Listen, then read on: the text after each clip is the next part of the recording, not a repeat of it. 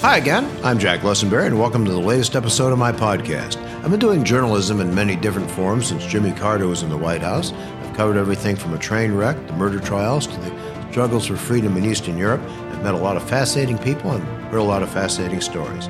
What I really want to do on this podcast is tell and share interesting stories with you and talk about some fascinating things that maybe you didn't know.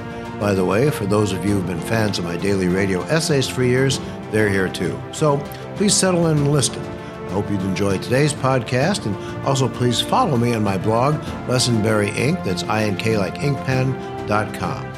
Well, throughout history, no war has continued to fascinate Americans like the Civil War. Tens of thousands visit Gettysburg and other key battle sites every year. Hundreds take part in reenactments of the major battles, and new books, fiction as well as nonfiction, are constantly being published. We don't normally think of Michigan as having a major role in that war, and when we think of iconic generals, Grant and Lee first come to mind. And my guess is that virtually nobody ever thinks about General Alpheus S. Williams. Well, in fact, Michigan played a much bigger role in that war than you might think, and Alpheus Williams is a figure time should not have forgotten. Joining me today is a man I think of as Mr. Michigan History. Jack Dempsey is an attorney who has a second career, not as a boxer, but as an author and guardian of Michigan history. He's a former head of the Michigan Historical Commission, is now executive director of Heritage Michigan, in which capacity, among other things, by the way, he's trying to save Ulysses Grant's Detroit home. A few years ago, Jack wrote an excellent book called Michigan and the Civil War. He now has a new one called Michigan Civil War, Citizen General,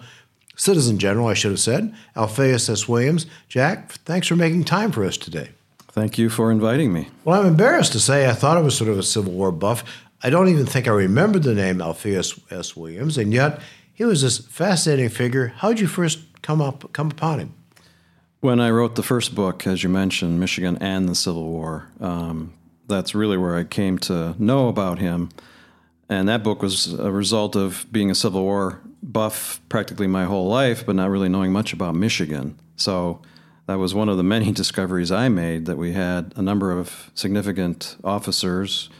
Many people know of George Armstrong Custer, for example, but some other ones. People forget about his Civil War role because of Little Bighorn. Exactly. And from the Monroe area, obviously well known, but generals like Williams should be more well known because of the amazing careers and lives that they've led, and how, in fact, we have two statues in Michigan to Civil War generals, equestrian statues, and one is for Custer down in Monroe, and the other is Alpheus Williams on Belle Isle in Detroit.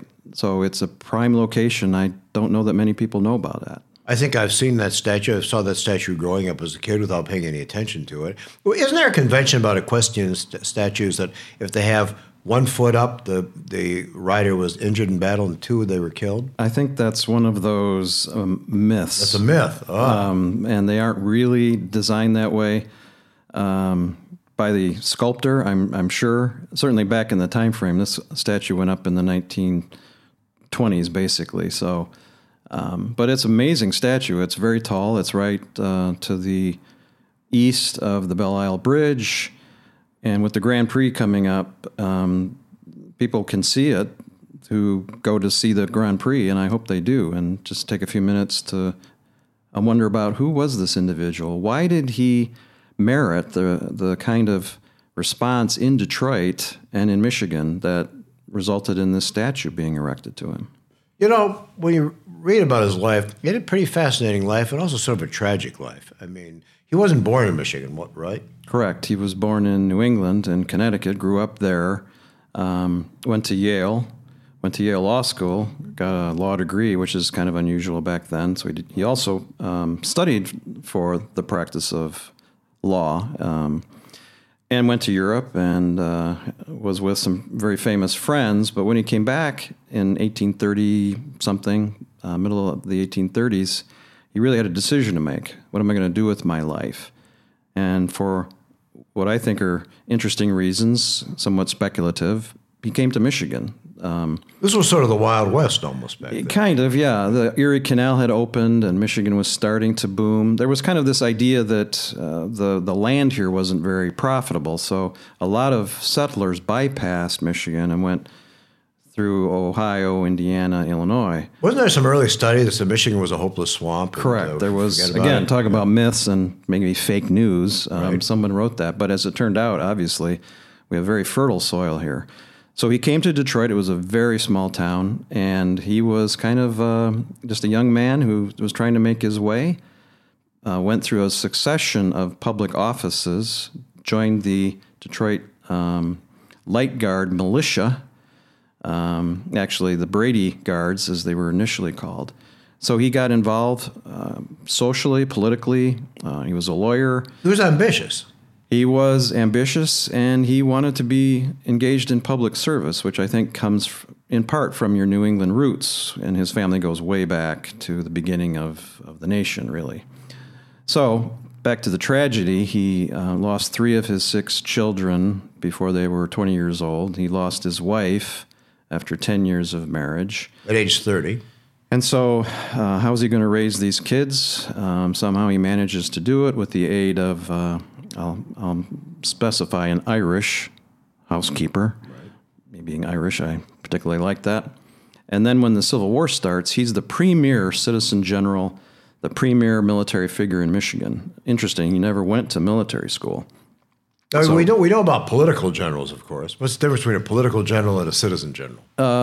I'd say a political general is one who's given that commission because of a political reason, a benefit to the appointing authority. So, for example, one of Williams's commanders was Nathaniel Banks. He was a congressman, governor in Massachusetts, and so Lincoln wanted to give him a general's commission to try to cement that in the Army and back home in Massachusetts, that we've got one of our own who's fighting on our behalf, on behalf of the Union.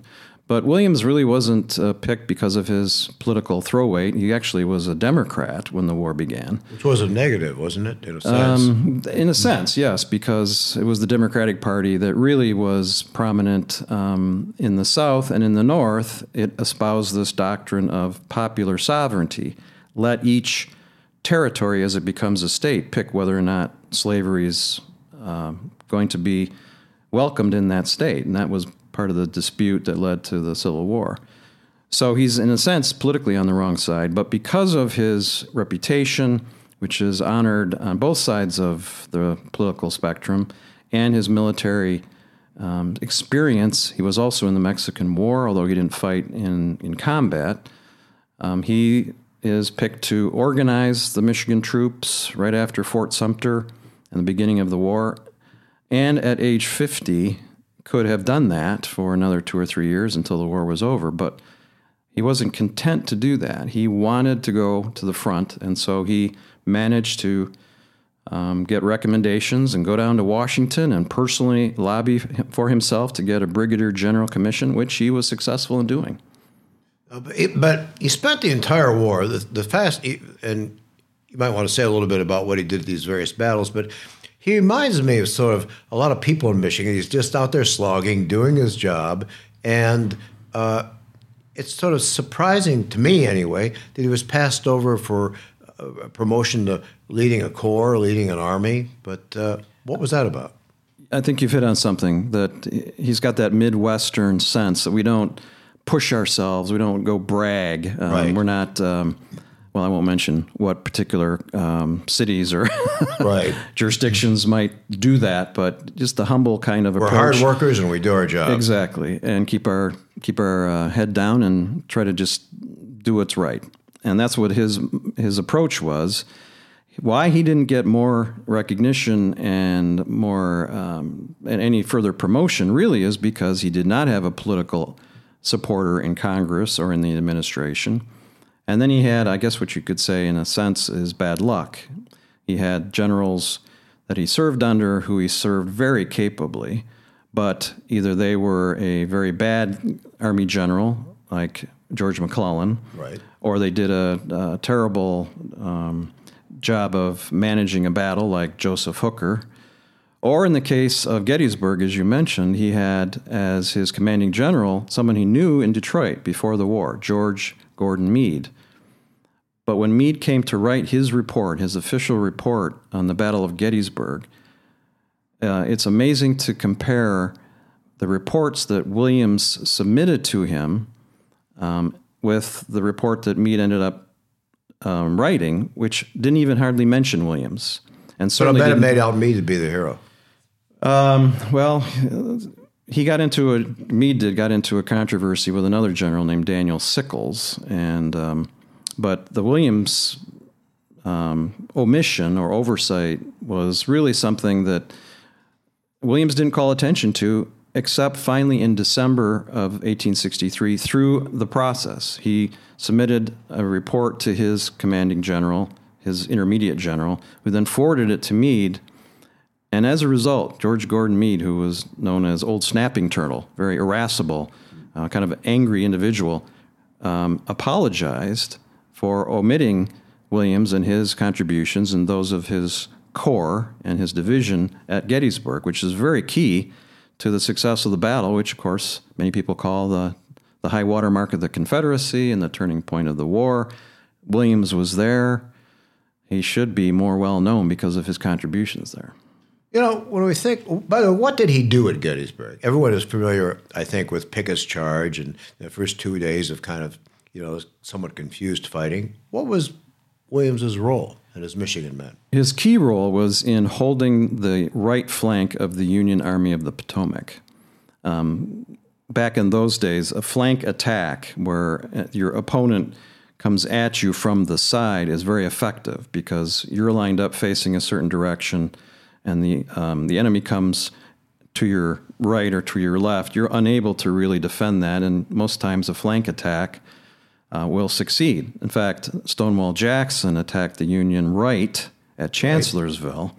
Williams at Chancellorsville was able to mount a defense and stop the actual rout of the Army of the Potomac.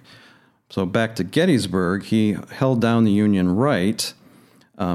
Meade, at a certain point on the second day of the battle, called for troops from the right to go to the Union center, and due to miscommunication, there was only a small force of Union soldiers left on the right flank when the Confederates attacked. So Williams comes back to the right flank to Culp's Hill at the end of the second day and finds the fortifications that he and his men have erected are largely held by the Confederates. And so he has to decide on how to take them back, which he launches an attack very early on the third day and successfully takes back the Union right wing. What else happens on the third day? Pickett's charge. Right. And so that gets all of the press and all of the notice. What happened on the right flank really was as critical, if not as important, as Pickett's charge. But that was overlooked in Meade's report, and I think that sets the tone for really what happens to him for the rest of his life, which is a lack of recognition for a very substantial contribution to the Union victory at Gettysburg and beyond. Sometimes when we think about the Civil War, I think we need to remember that the country was so much smaller in terms of people. It had about a tenth of the population. Michigan had, 750,000 when the war started? Correct. So all these folks pretty much knew each other. A lot of them did. And certainly those in the pre-war army knew each other. There were 16,000 total soldiers, I think it was. And because of Detroit being the small community it was, a lot of the individuals who served in the Army, who were posted here, or were civilian military leaders like Williams, they got to know each other and become acquainted. I have to ask, did Williams know Ulysses Grant, who was here around 1850? I believe he did, because their paths would have crossed, and Detroit not being that large a place, both having military interests, they must have met. During the war, and this is another reason why Williams doesn't get noticed, he really doesn't serve under Grant, so he's not able to make his case or make an impression on U.S. Grant, who obviously becomes the leading general for the Union side. Wasn't there some occasion when Abraham Lincoln came by and they sat in a box and talked for an hour, Williams and Lincoln? After the Battle of Antietam, Lincoln came out to check out what was going on because it was a Union victory. He issued the preliminary Emancipation Proclamation on September 22nd of 1862, and then the Army hadn't done anything. It was still there. So Lincoln came out at the end of September, the first couple of days of October, to check out George McClellan and talk to him and figure out, is he going to move or not? And during that visit, Williams and Lincoln happened to meet, and yes, they did sit on and have a very informal discussion. And Williams wrote about that in his letters home. One of the things that's amazing is he wrote many pieces of correspondence to his daughters and to other family members, which are collected in a book, which form a substantial basis for the book I wrote, because it's contemporaneous. They're right after battles. He writes about Lincoln right after he visits with him, and so they have this freshness and this raw honesty. He's not writing for publication. He's writing for the family. And in fact, he tells them, do not publish my letters or else I'm going to start censoring them, and I won't tell you what happened. But now we can read them. They've been published. We can read them, and the thing that book, which is called From the Cannon's Mouth, didn't really do is tell a full story of his life. So one of the ideas I had coming out of the book on Antietam in Michigan was to try to look more at Williams. I had a lot of research. Brian Egan and I wrote that book, and we had to leave a lot out. The Michigan story at Antietam is amazing and fulsome. It was the first major Union victory, really, wasn't it? In the East, correct. And obviously key to issuing the Emancipation Proclamation, which changed the war, or alternate not just for the Union, but also on behalf of freedom of all Americans. The thing that's fascinating to me about Williams is that he wasn't off in staff headquarters somewhere in the battle. He was right there. He commanded troops at the front at Gettysburg on the first day.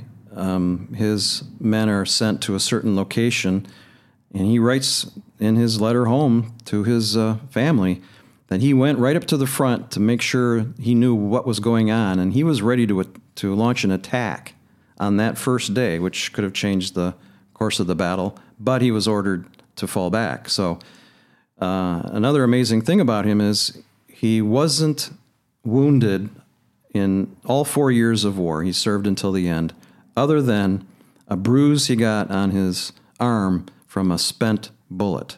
So, bullet had traveled so far it didn't have much apparently, or it may have ricocheted off of some other substances or surfaces. So, in one sense, tragic life because of those losses. In another, a very blessed life because he was able to survive 4 years of war without any significant wounds and with only one 30-day leave.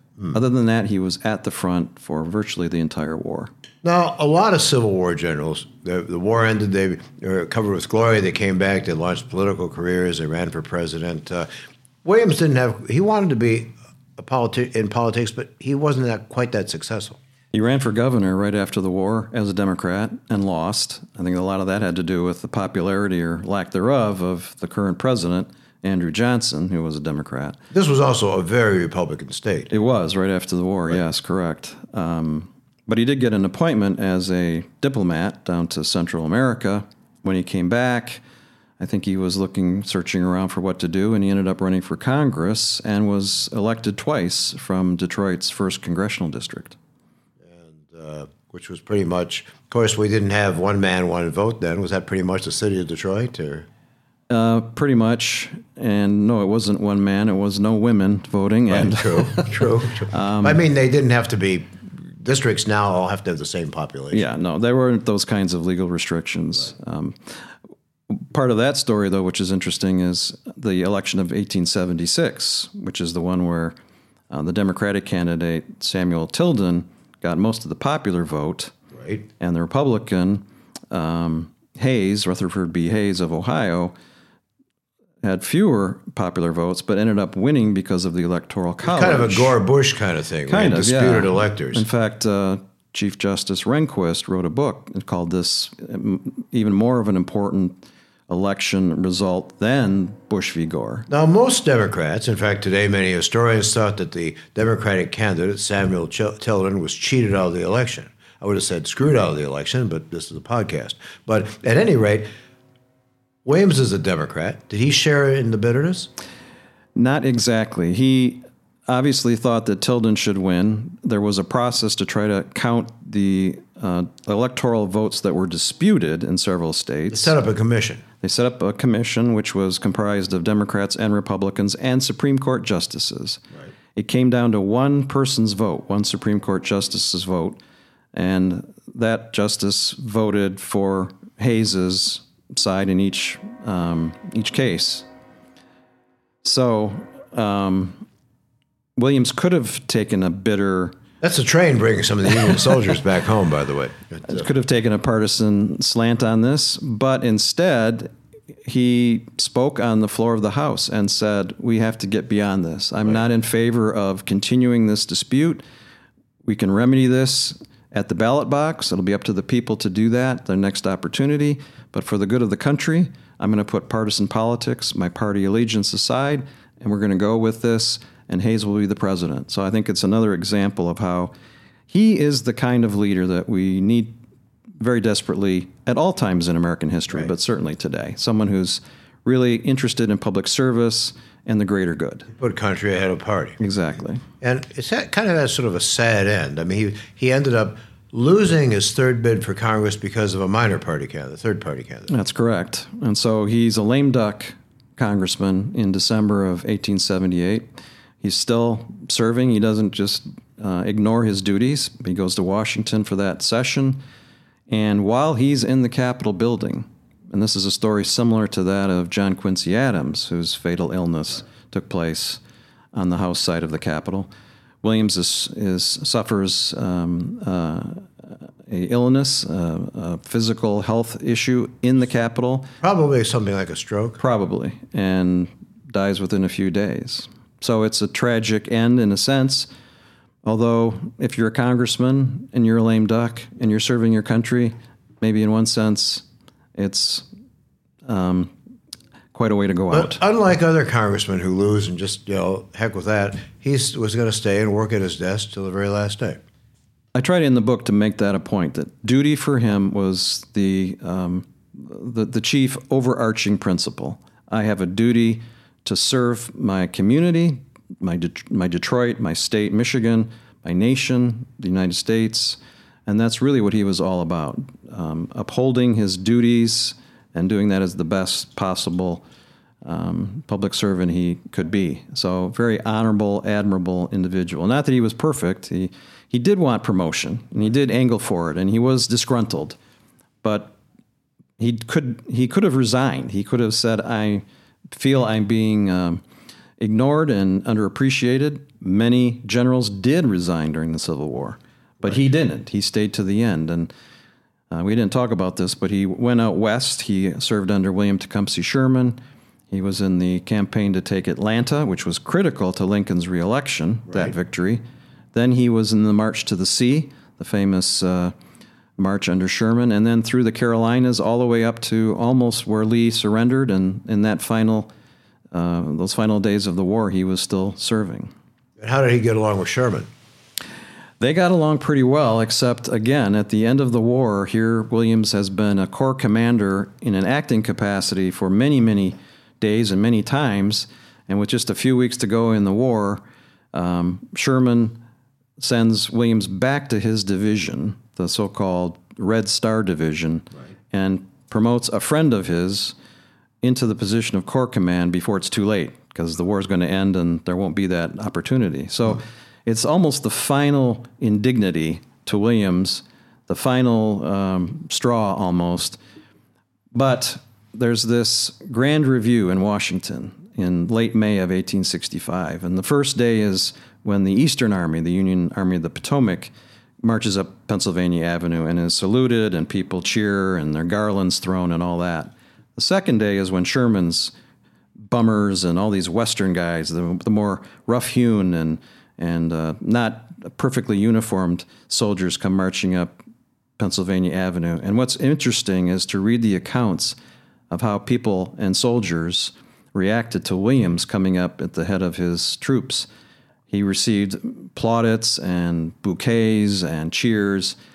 So in a sense, regardless of what happened with his commanding officers, what happened there that day... The soldiers knew who he was. The soldiers appreciated it. And in the book, I talk about how right after the war's over, there started to be these written accounts of what happened. And invariably, from those who he commanded or those who saw him at the front, they wrote very complimentary accounts of him and really his nickname was Old Pop, kind of a fatherly or grandfatherly image, which I think shows how he endeared himself to the troops he commanded, whether they were officers or soldiers in the ranks, privates. What's the one thing we should take away from his life? I mean, why should someone care about this man's life? He's a great example to us of someone who came to Michigan, and wasn't born here, but made his mark and didn't do it in a self-aggrandizing way. His whole, I think, motive for what he did was service and faith in a God that would take care of this country and take care of his family and take care of the state. So I think he's a real great example for us, encouraging, positive, hopeful, all things that we need today in a situation and in a world which is fraught with all kinds of problems and crises. Jack Dempsey, if we motivated someone to read either of your books on the Civil War, you've written a number of other interesting books, one about the first Michigan capital, which was Detroit. How do they get a copy? They can go to jackdempseybooks.com, and I will be happy to sign a book personally and send it, or they're available online. We also are selling these books on behalf of the Michigan Civil War Association. So the purpose of that is to raise funds for a Michigan monument at Antietam. There is no Michigan monument there, unlike at Gettysburg or other battlefields. So part of the reason for writing these books is to try to raise funds so that important story of what we did at Antietam, which produced the Emancipation Proclamation, can be understood and told and commemorated. One last thing before I let you go. The house in which Ulysses Grant lived when he was in Detroit, stationed in Detroit, it's been moved. It's at the old abandoned fairgrounds now. What's going to happen to that house? You need to contact the Michigan History Center for the actual plans, but my understanding is it is to be moved, relocated down into Detroit near Eastern Market, hopefully this year. No, so that would be a great story if it does happen. Is it going to be restored to something like it looked when Grant lived there? Well, that would require funds too, besides the funds that are needed to move it. But obviously that would be the hope of everyone who's in any way concerned about historic preservation and wants our heritage to be preserved and promoted. One last question. Why should we care? Why should we care about the Civil War? It's 155 years ago. What relevance does it have to today? We're still contending with a lot of the issues of race, of equality. It's amazing, as we said, that women weren't able to vote until the 1920s in national elections. We're still dealing with these issues and dealing with how we as a nation get along, how we deal with votes where the popular vote is not recognized in the Electoral College. These are all issues that we continue to face.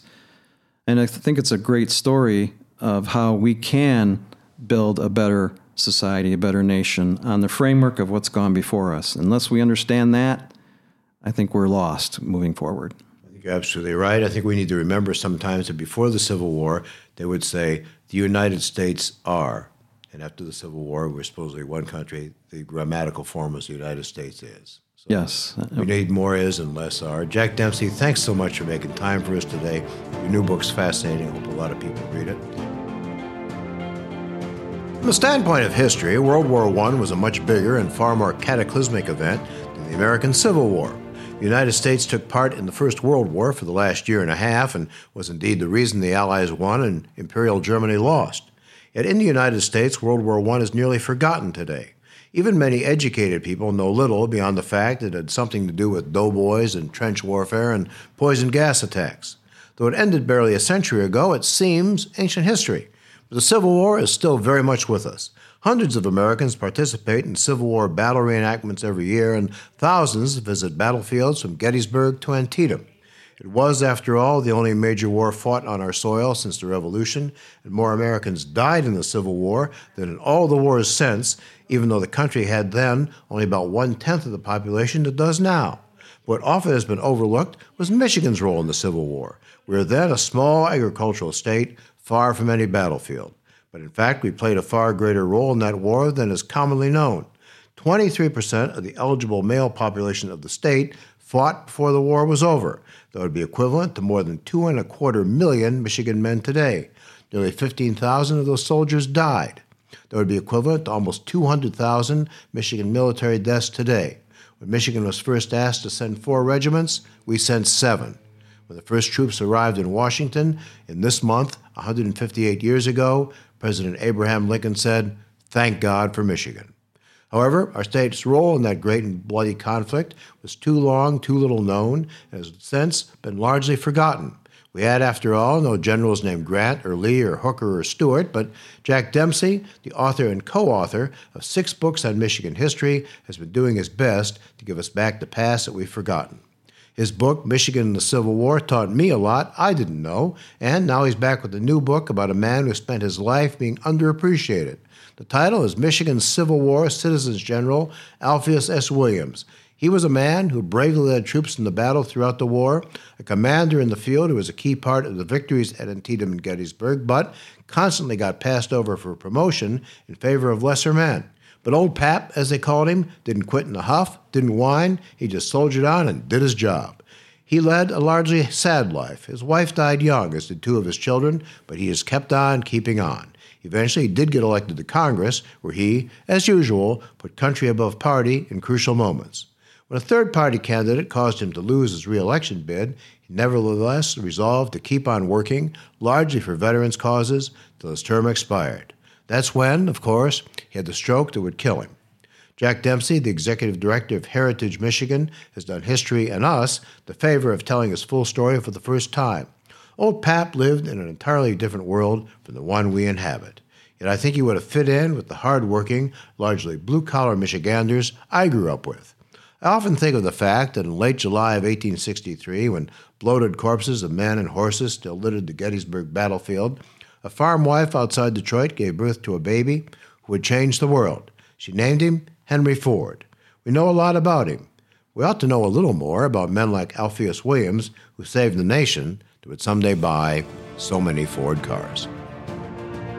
It's great to have you here. Thanks for joining me today on the Zing Media Network. I hope you'll be looking out for other offerings soon. Please, again, check out my blog, LestonberryInc.com, and click the button and subscribe. The price is right, it's free. And listen to our next episode soon. Tell your friends, and feel free to send me a message on Facebook or via email. This is your cheerful old curmudgeon, Jack Lessenberry. I'm off to change the reel on my acetate tape deck, but I'll be back with another fascinating topic soon.